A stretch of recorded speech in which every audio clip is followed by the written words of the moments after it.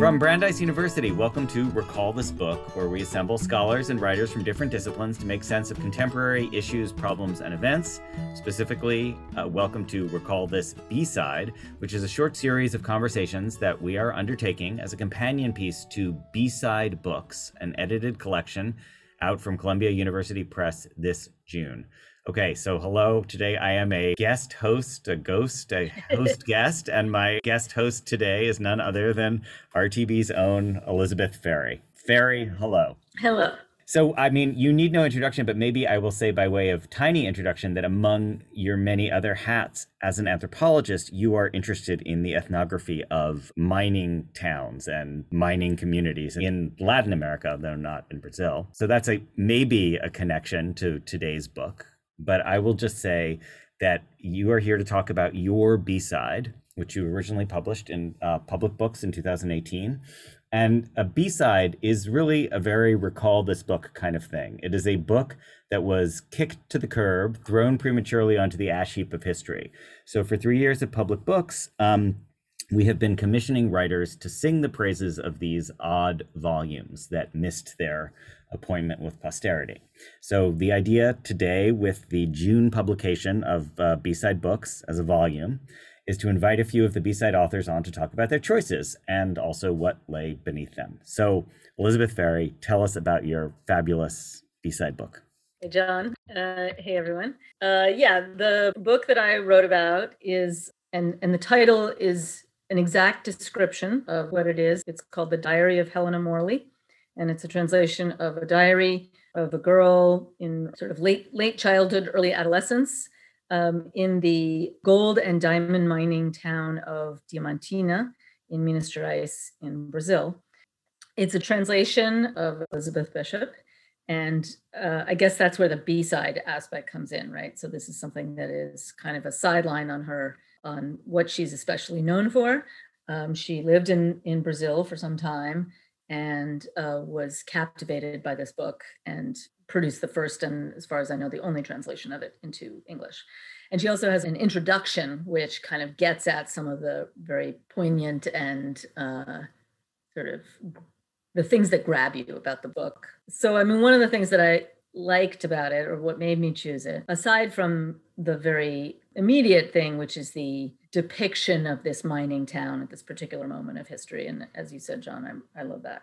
I just think the relationship between mining and cities and towns and settlements and the ways in which mining is kind of embedded within those is totally fascinating, both in, cosmological, architectural, political, economic, all those different senses. But also the way in which it captures this voice of this girl, and then the way in which it kind of has these ongoing lives, right? So it's sort of like the original diary, the moment of the original diary that it's talking about, the moments of its publication, the moment of Elizabeth Bishop translating it.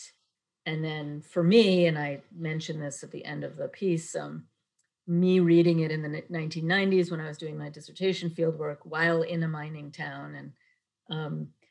And actually one of the ways in which I kind of found a place in that town was by offering free English classes to kids. And a lot of the kids who took advantage of it were girls just around the same age, or maybe a little bit younger than Helena Morley at this time, and who were the children of miners. So me reading it then, and then me reading it in order to write the thing. So something about that kind of recursion is really fascinating. Yeah, that's actually something you write about in the piece that really comes through. You quote Bishop's Bishop's introduction, in which she says, "Some of the people in the diary are still alive, and the successors of those who are dead and gone seem very much cut from the same cloth." And she describes looking at these little uniformed girls carrying satchels of books, pressing their noses against the dining room windows of the new hotel, overcome with fits of giggling at seeing the foreigner eat her lunch. So in other words, there's a kind of recursion there where Bishop herself feels that the diary is a window into the past that also helps her understand the present. And you're describing, for you reading it, you had the same kind of window into the past that's also a window Yes, into the present exactly, feeling. exactly. And actually, I mean, one of the sort of sweetest moments of my entire, first time in this town was that my parents came to visit, and there was one little girl who really liked me. I mean, she just was very, in the ways that little girls do with adult women sometimes, and we had a lovely time together, Hmm. and uh, so the Sunday came. My classes were on Sunday, and my mother and father came to visit class, and this little girl Dani was not there, and I was surprised, right? Like Yeah. I thought she was.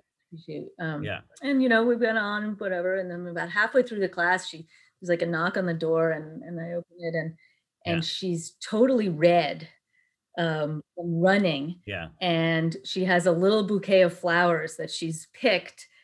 She's out of breath, that she wanted to give to my mother Yeah. um, during this thing, and she's Oh. like happy but upset because she's late, and it was like Yeah. very. It was a great moment, and That's she's in her school uniform, and she doesn't have a leather satchel, she has like a Sailor Moon backpack or something, but yeah. yeah. History can rhyme, I think Seamus Yeah. Heaney says, So it's like that they're rhyming.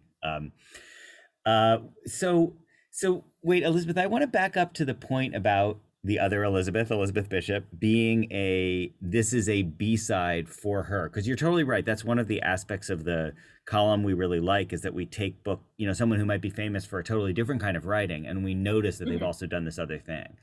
And so Bishop is a poet. Can you talk about that? Like, does this feel like a poet's piece of prose, or she's a wonderful poet. I mean, she's a very self-voiced poet, Yeah, but I do. I mean, kind of the Robert Lowell yeah, and generation. and Yeah. very there's something about the way in which moments are captured in the text in the Diary of Helena Morley. Now, obviously, and this gets into interesting questions that also have to do with recursion, which is what is the difference between translating something and then writing something that is not in conversation with another text, like in another language, um, which is its own form of recursion. Um, but um, Right. but there's something about the specificity of the moments that feels very much like some of the Bishop poems, right? So I'm thinking of the one, I think it's called "The Fish," right? Um, Yeah. is about catching a fish, and has this sort of deep ordinariness to it, and yet a kind of horrible miracle at the end of it, right? Like this, seeing the fish caught, and its scales and its mouth and its presence. Yeah, yeah. It's funny. I was thinking about the one that's called, I think, Mhm. Sandpiper, which is like the looking at the images of the tiny little jeweled bits of sand. But you're right. Yeah, the fish Yeah. is a great example because it's so vivid, and she has a wonderful line from I think The Harbor. She says, "All the untidy activity continues, awful but cheerful," and I feel like she's good at Yeah. awful but Yeah. cheerful.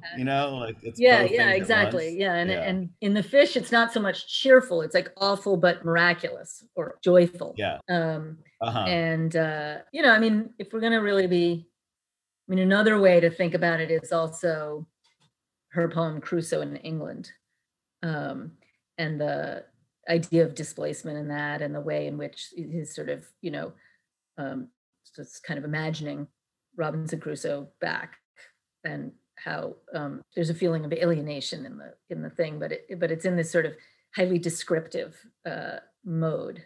So I would say that those are the ways in which I feel the kind of bishopness. Yeah.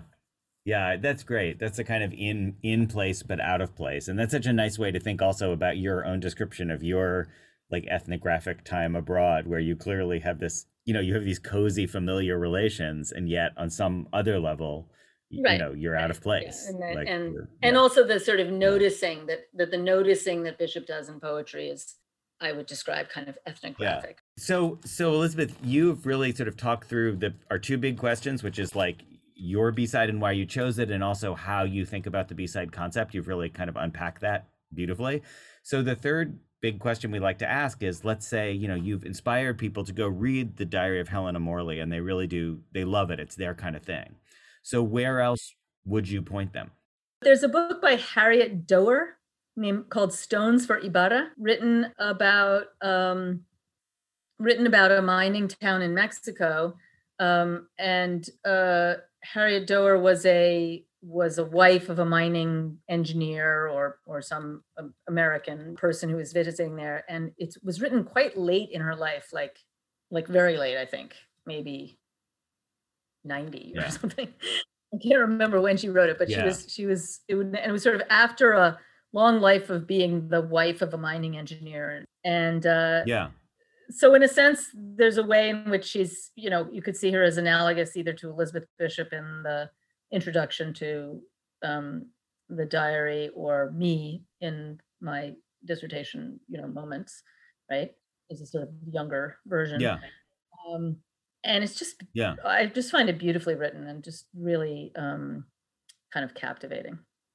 That is great. Thank you so much. So, of course, we both hope that you're going to go out and read The Diary of Helen Morley and some Elizabeth Bishop and Stones from Ibarra. We also hope that you will consider buying B-Side Books from Columbia University Press. The agents are standing by waiting for your call.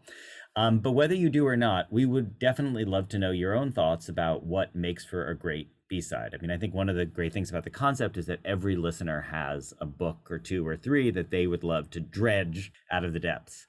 So, Elizabeth, thank you so much for being guest host, Xenos, today.